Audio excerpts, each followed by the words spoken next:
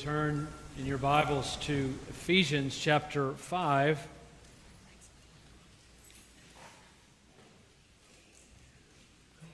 If you're new to us, we have been working through, verse by verse, this letter that Paul wrote to the church at Ephesus. Ephesus was a multicultural, very wealthy, influential city in modern-day Turkey, but Ephesus was also a very immoral city.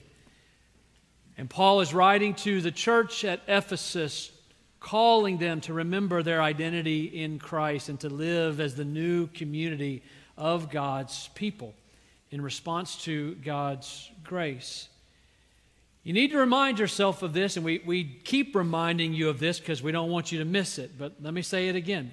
Chapters 1 through 3 are about your justification. Paul is writing to the church, telling them of the finished work of Jesus Christ, how sinners who were once dead in their trespasses and sins, enemies of God, without hope, were saved by the grace of God, not because of their own works, but because of the mercy of God in Jesus Christ. It's the life, death, and resurrection of Jesus that justifies us. Justification, chapters 1 through 3.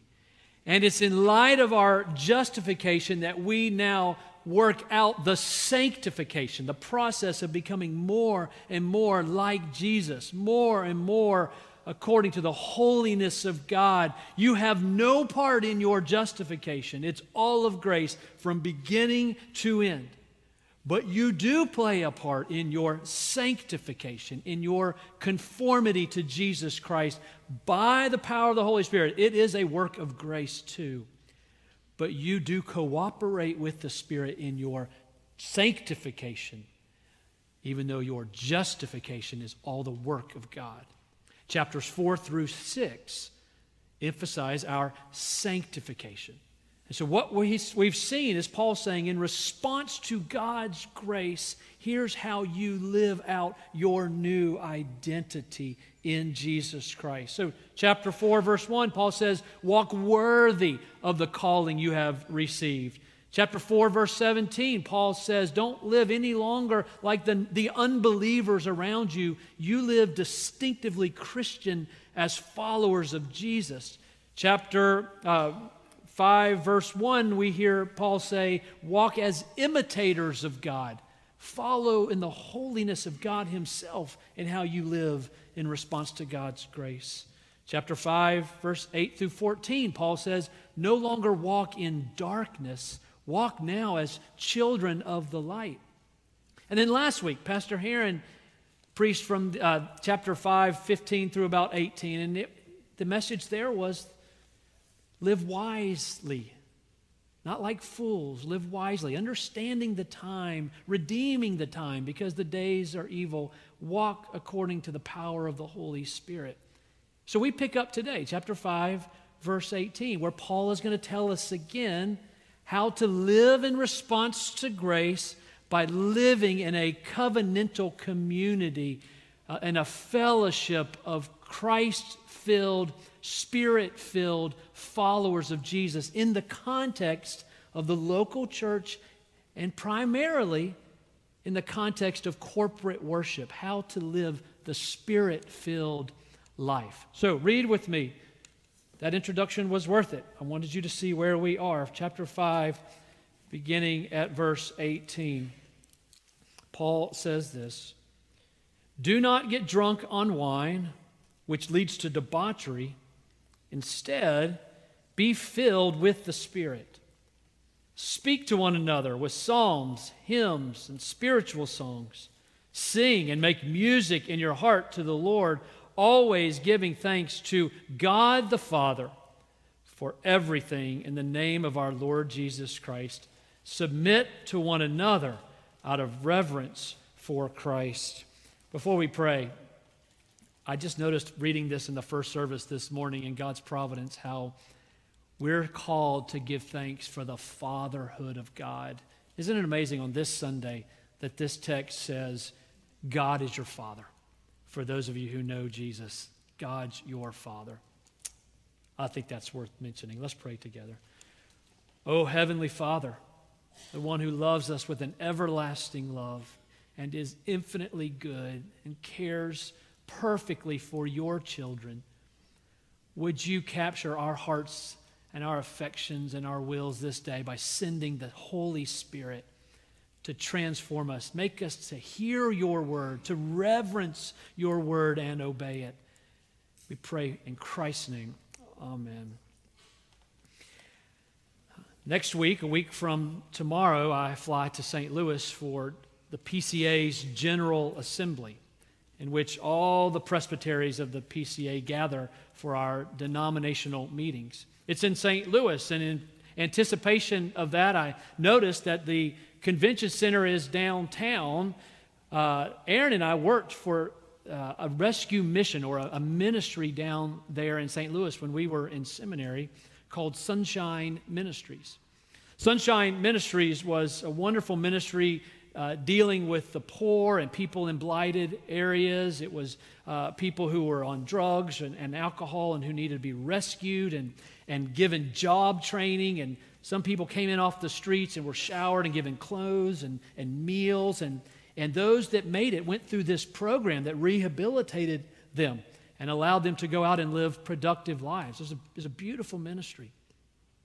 A friend of mine who was there before me, Greg, told me the story of when he worked at Sunshine Ministries. And Greg said that there was a guy, let's call him Robert to protect his identity, but Robert was a rodeo cowboy, a rugged man who went down to the Gulf to work on oil rigs and was brutally assaulted down there, and it so scarred him that he started a life of drugs and alcohol and ended up on the streets homeless. He made his way up the Mississippi River and it started coming to Sunshine Ministries in downtown St. Louis. He was doing so well. He was cleaned, he showered, he dressed respectfully again. He was cleaning up from drugs and alcohol. He was getting the training that he needed. And he was 9 months into a 13-month program when he one day ran off. My friend Greg was brokenhearted because he had seen Robert have such great progress. And so Greg went literally through the downtown streets of St. Louis into East St. Louis in some of the worst possible areas looking for Robert. He went into brothels, he went into drug houses, he went into bars, he went into liquor stores, he looked out in the streets and just looked and looked and looked for Robert. Didn't find Robert. Greg was brokenhearted. He went back to the mission, and a few days later, Robert did show up. He had new possessions. He had gotten a paycheck from working a little bit through the mission, and he spent all his money on stuff and was sort of proud of his stuff. But Greg was brokenhearted. And Robert announced that day, I'm leaving the program. I'm ready now. I can go. They pleaded with Robert, Robert, please don't go. But they couldn't force Robert to stay, so he left. Greg said he wept as Robert walked out the door because he knew this would not be good for Robert. A year later, he sees Robert at the McDonald's across from Sunshine Mission there, and he's drinking a cup of coffee on the streets, and he looks as bad as he did the day he first came into the mission. He saw Greg. He looked over at the mission, walked around the corner. Greg said it felt like he was longing to be back home but wouldn't come back in. He walked around the corner of the McDonald's, and Greg never saw him again. It was heartbreaking because Greg knew there's no way Robert's going to make it unless he is in this spirit-filled community of believers, holding him accountable, getting him the spiritual nourishment and care that he desperately needs. This would be the burden of Paul's heart too. Remember last week, Paul said, as Pastor Heron taught us from this chapter, that Paul said we have to redeem the time because the days are evil. Don't be foolish. Don't live as unwise. Live as wise. And Paul is earnestly writing this letter to the Ephesian church, and he's saying, don't be foolish. You must live in the Christian community of the saints. That's why the text talks about the one another's here.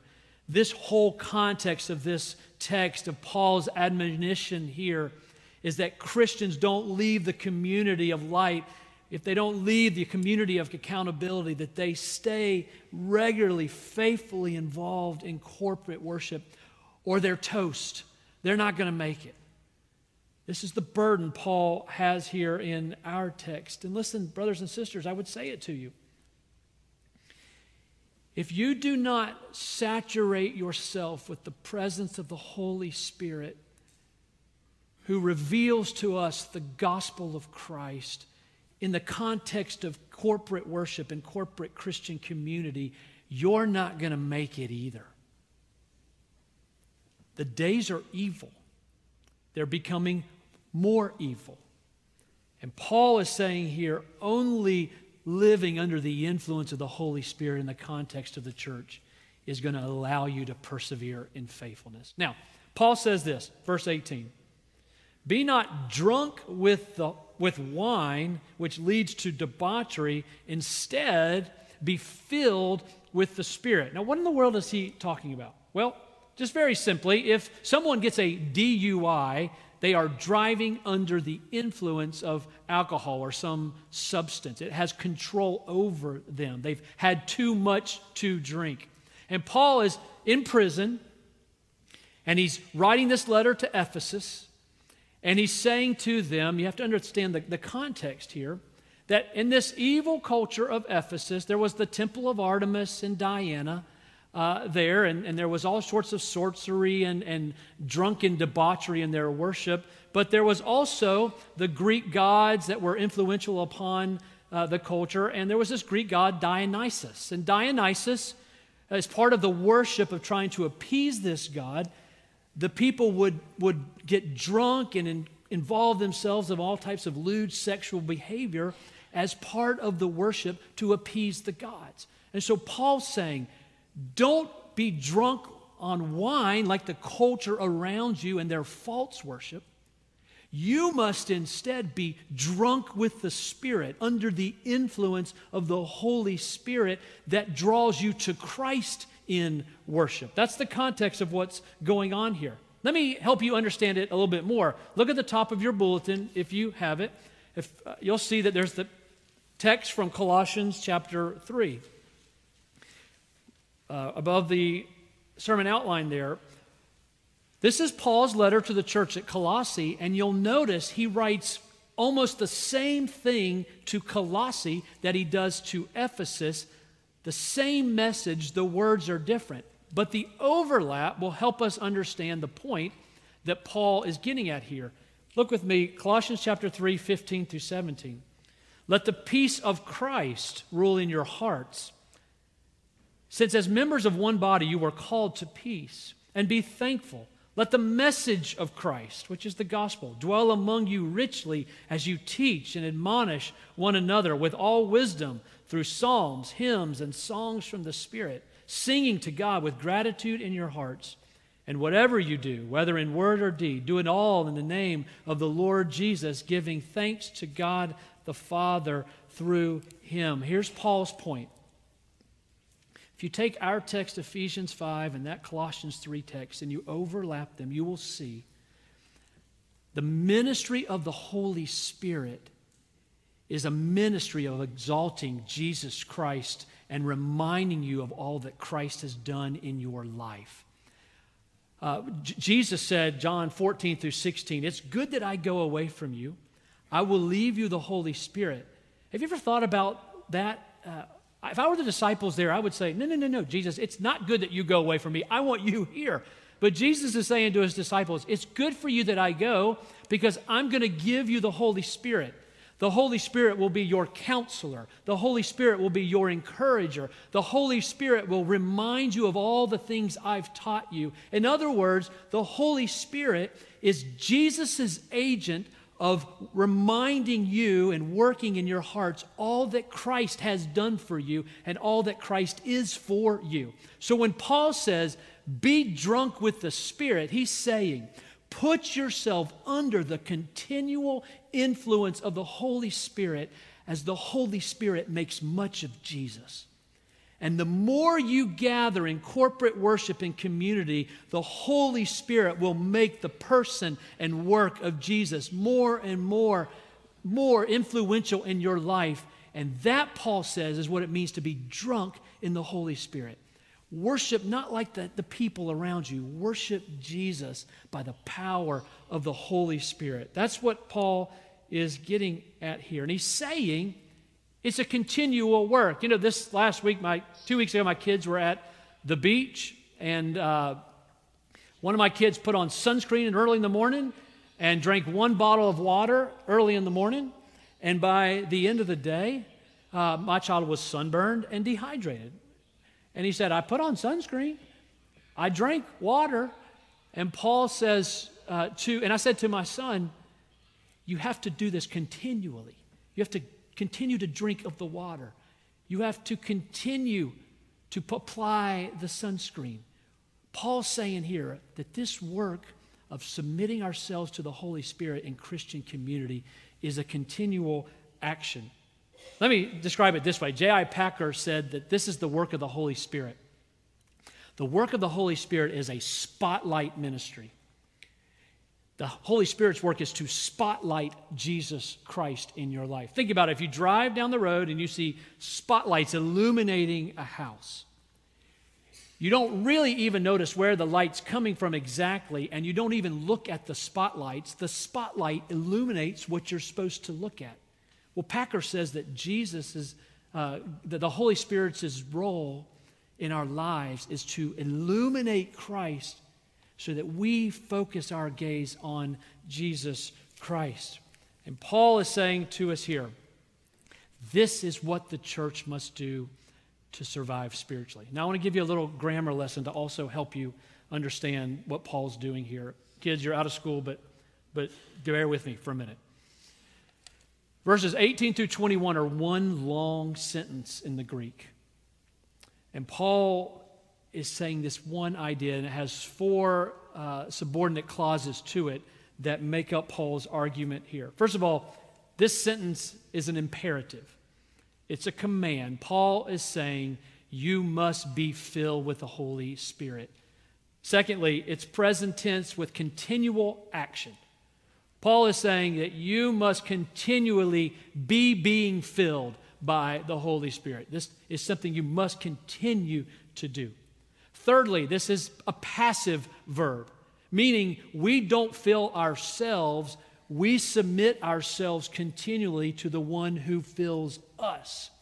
That's the ministry of the Holy Spirit. So Paul is saying, be being filled by the Holy Spirit continually. It's a plural verb, meaning that the whole group, all of y'all, are supposed to be filled with the Holy Spirit together in community of worship.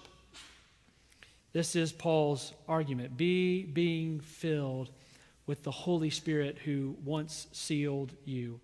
Receive his ministry continually in your life. And then the 4 participles that Paul gives here.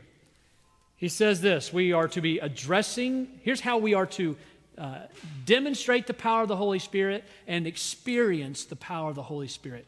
By 1, addressing one another or speaking to one another in psalms and hymns and spiritual songs. Number 2, by singing unto God. Number 3, by making music and melody in our hearts unto the Lord. And number 4, by mutually submitting to one another. These are the ways that Paul says we are continually filled by the Holy Spirit. I know that's a lot of background. I have 3 points that I won't take forever to go through, but you had to understand all of Paul's argument there to understand what we're supposed to do. So the first thing Paul says for us to do here is to practice mutual edification in the context of worship. That means, brothers and sisters, that our worship, when you come into worship on the Lord's Day, it's not just a vertical relationship, an act between you and God. There is a horizontal dimension that is taking place in your worship. That means that when it comes to corporate worship, you are your brother's keeper. You have a responsibility to walk into corporate worship not just thinking about you, but thinking about how I can bless everyone around me. That means when you don't show up for corporate worship, you're not just hurting yourself, you're hurting your brother and sister who desperately need you to be here to buoy them in their Christian faith. And how do we do it? Paul says that we address one another, we speak to one another in psalms and hymns and spiritual songs. Now, there's been lots of writing on what that means. Here's my best guess from what I've read at understanding this. The Psalms, that's pretty clear. That's the Psalter. The Psalter, the Psalms were the hymn book of the people of God in the Old Covenant. They sang, that was their Trinity hymnal, the Psalter.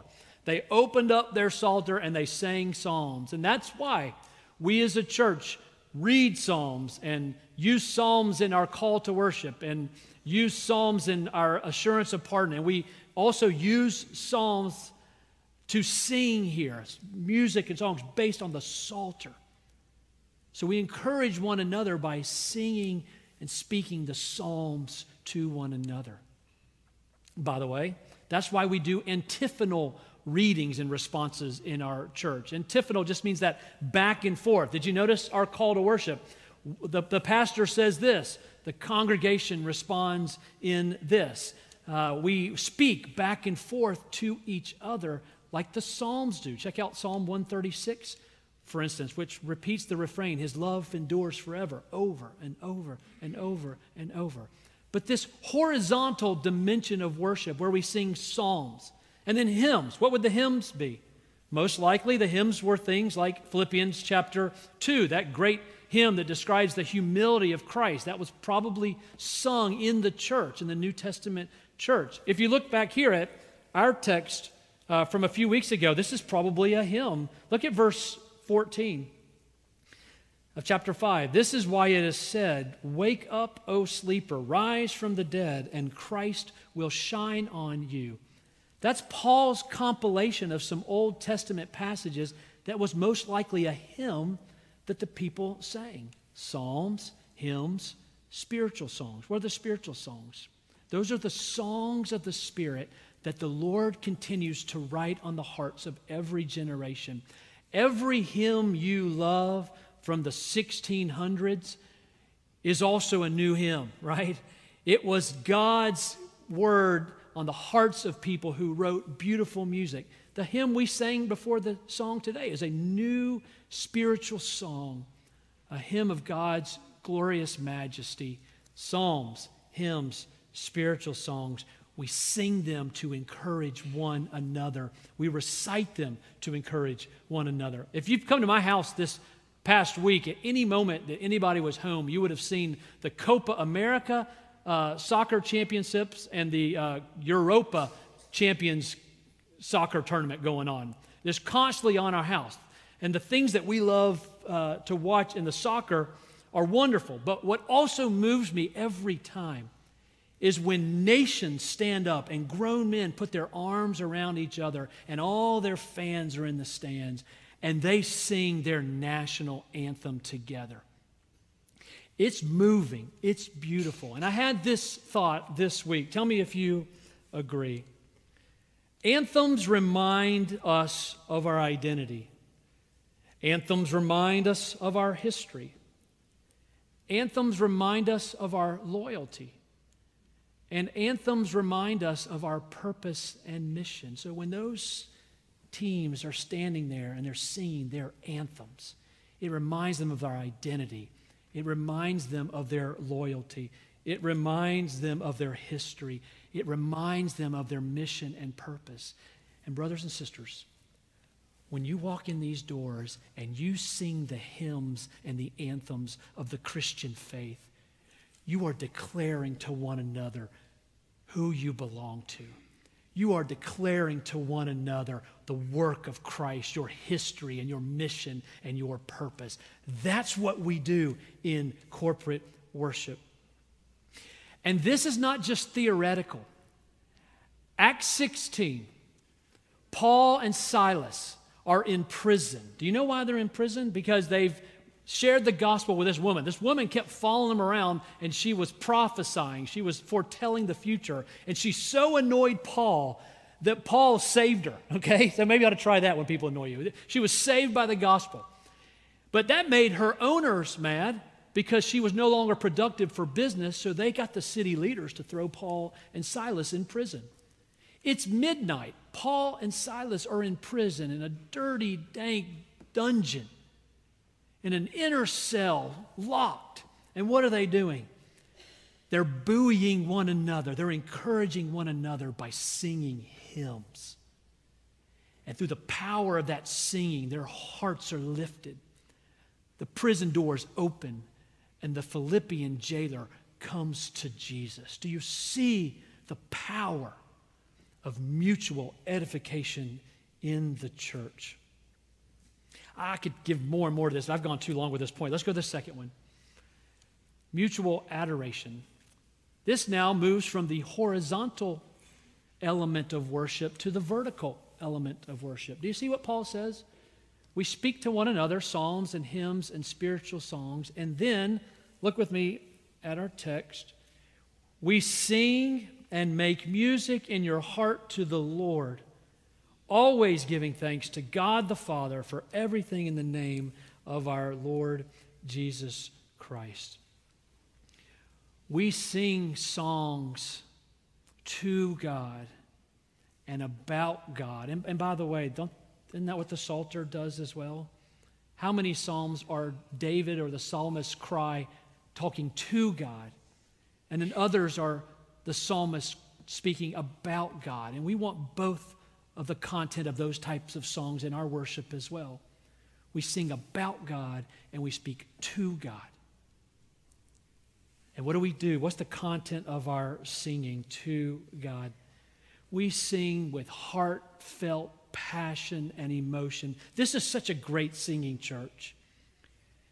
Men and women, young and old, singing with all their hearts unto God. Why?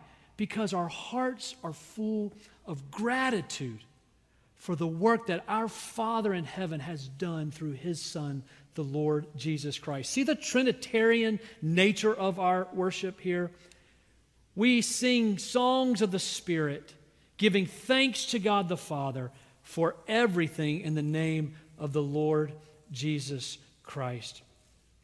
So the content of our worship is continual gratitude unto God for the work of the Lord Jesus Christ. Paul's not concerned here, I hate to tell you, with the style. He's not concerned with the instrumentation. His concern is, does this magnify the work of Christ on our behalf? We give thanks to the Father through the power of the Spirit for the work of the Son. Sinclair Ferguson described it this way. He said, what a privilege it is to belong to this millennia-old covenant family. Whenever we read the Old and New Testaments, we are looking at our family album. Isn't that awesome to think about our connection to Abraham, Isaac, and Jacob? We're looking at the family album. Learning about church history is simply visiting with our relatives. Assembling for worship is going to the weekly family reunion. When we assemble to worship, we're coming to the family reunion. But Sinclair Ferguson will go on to say, it's not just a family reunion of those who are gathered here. We're joining the saints of old in a cosmic worship service. We're part of a mega church. Not a mega church of a lot of people at First Presbyterian in Augusta, but the universal church of the Lord Jesus Christ that gathers together to proclaim with one voice. Think about what you're doing when you're here. You're in the presence of Abraham, Isaac, and Jacob, and you're in the spiritual presence of David himself and all the saints who laid the foundation for this church. And together, we are corporately proclaiming thankfulness to what God has done for us in Jesus Christ. You know, we celebrate this weekend Juneteenth, particularly for our African American brothers and sisters, celebrating when the Union soldiers in 1865 came into Galveston, Texas to announce, "You've been set free." 2 years prior, the Emancipation Proclamation declared they were free. But it wasn't until these soldiers reached these people in Galveston, Texas, that they were heard once and for all for themselves. You are universally free from slavery. And it started celebrations of joy. It's a beautiful picture, and we rejoice in that. But you know even more? Every time we come on the Lord's Day to corporate worship, it's our Juneteenth. It's celebrating with the saints of God that we've been liberated from bondage to sin and to the devil. We've been set free forever. That's why we give thanks. Thirdly, I just have a few minutes to mention it, but we not only practice mutual edification and mutual adoration. Being filled with the Spirit means a mutual submission. Paul said, being filled with the Spirit is evidenced by and is empowered by our mutual submission to one another. That when we come into worship and live in a church context together with one another and for one another, we gladly, humbly look out for the interests of others above ourselves. We gladly lay aside our rights for the benefits of our brothers and sisters. Now, it doesn't erase authority structures. We're going to get into that in the next chapters when Paul talks about authority in the home and at work and with fathers and children and husbands and wives. God has established authority. But it begins with a heart of mutual humility and submission that says, it's not about me, it's about how I can care for those around me in the family of God. Jew and Gentile, old and young, black and white, Asian and Hispanic, that we come together as the family of God and say, it's not about me, it's about Jesus, and it's about His bride. I thought our church did this admirably during COVID. You know, there were as many opinions as there were people on how COVID should be handled. But in great humility, this church said, I don't want to wear a mask. I don't think I should have to wear a mask, but I'm going to wear a mask because I've been asked to wear a mask.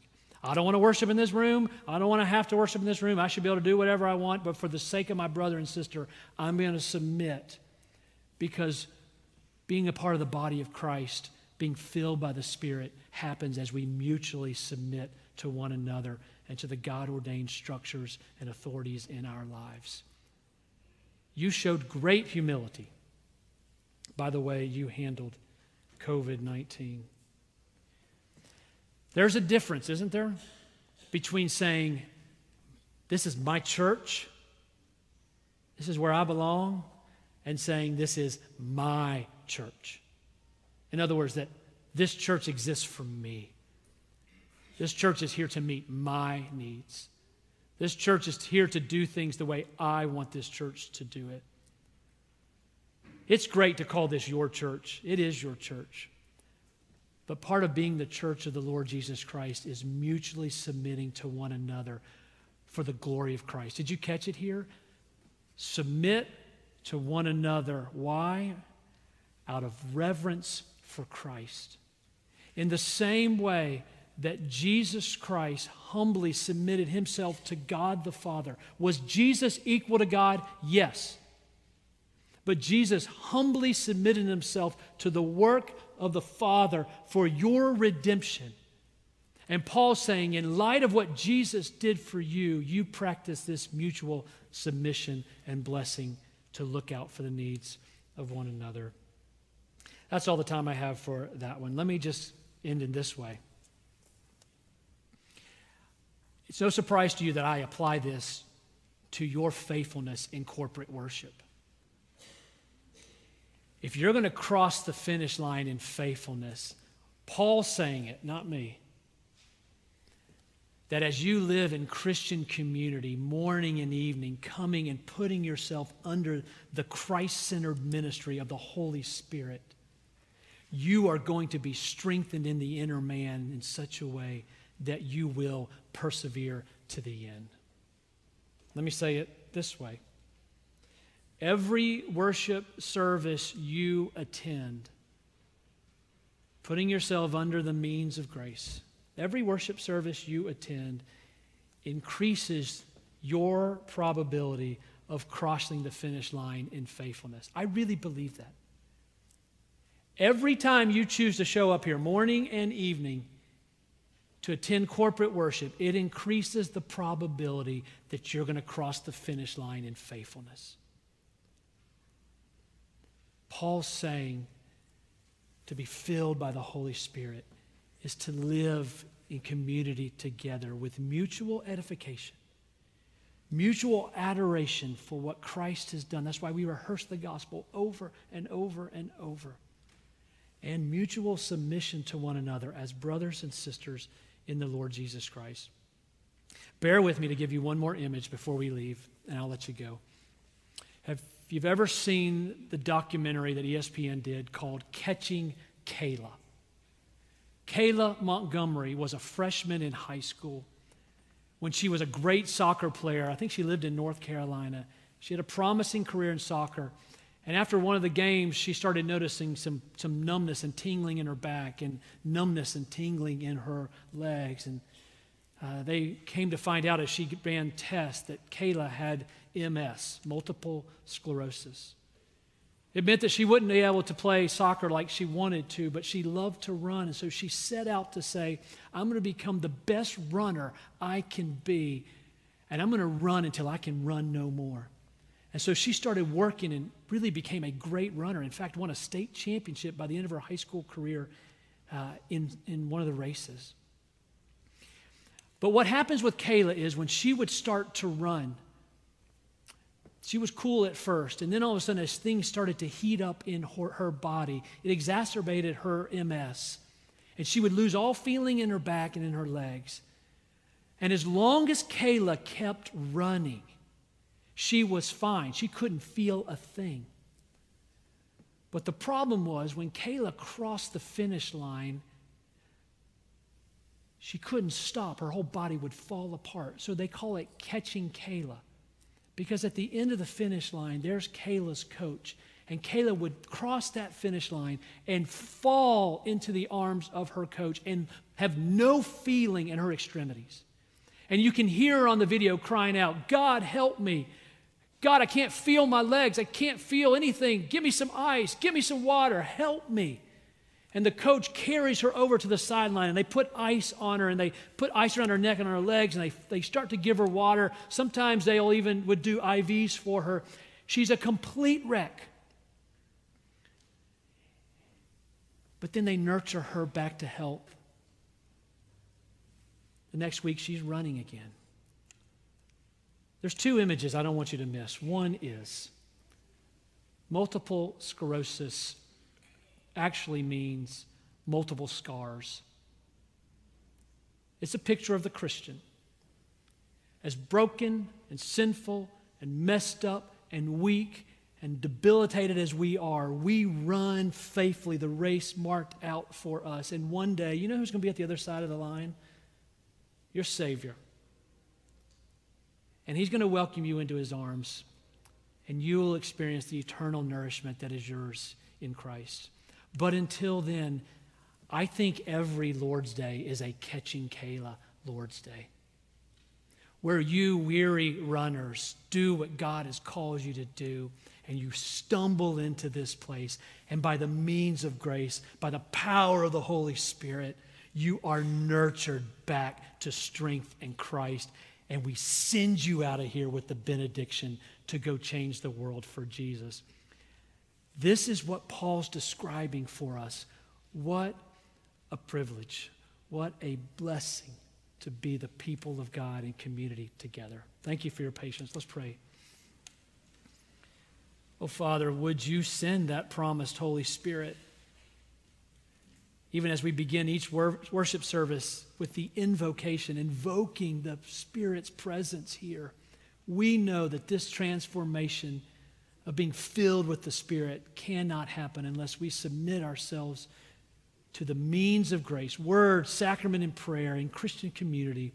Please, O Spirit, make that a reality in our lives, we pray. For the glory of Christ and the sake of our weary souls, we pray it.